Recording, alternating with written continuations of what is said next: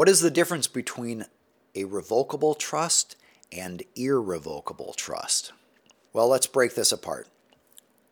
A trust is essentially a fictional legal entity that is operated by somebody for the benefit of somebody. It's not registered like an LLC or a corporation, but it is an entity under the law. And there are certain rules, and somebody's appointed as the manager. We call him a trustee. And somebody gets the benefit of the trust. We call him beneficiary. So what is a revocable trust? That's a trust that can be set up by someone. We call them the grantor. And it can be changed by that same person. So for example, if I set up a trust and it says, I have the right to change it at any time, and it's written right in there, that's what's called revocable. I can change it, I can revoke it, I can do whatever I want. Irrevocable means you can't change it. So if I set up an irrevocable trust, that means once it's there, I can't change it. It's stuck for life. Most people, for estate planning purposes, set up a revocable trust because they want the right to change it over time.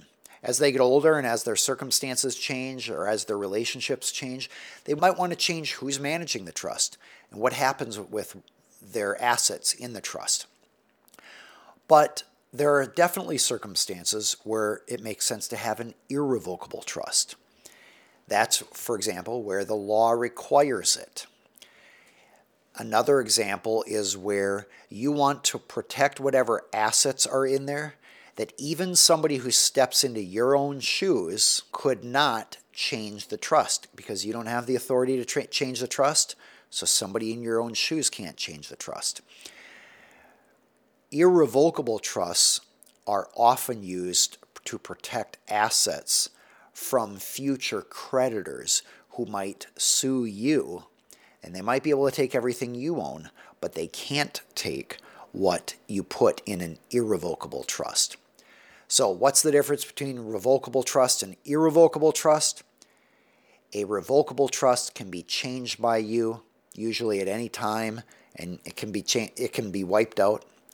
An irrevocable trust cannot be changed by you, which means once you put it in place, it's locked in. It's permanent. All right, that does it for today.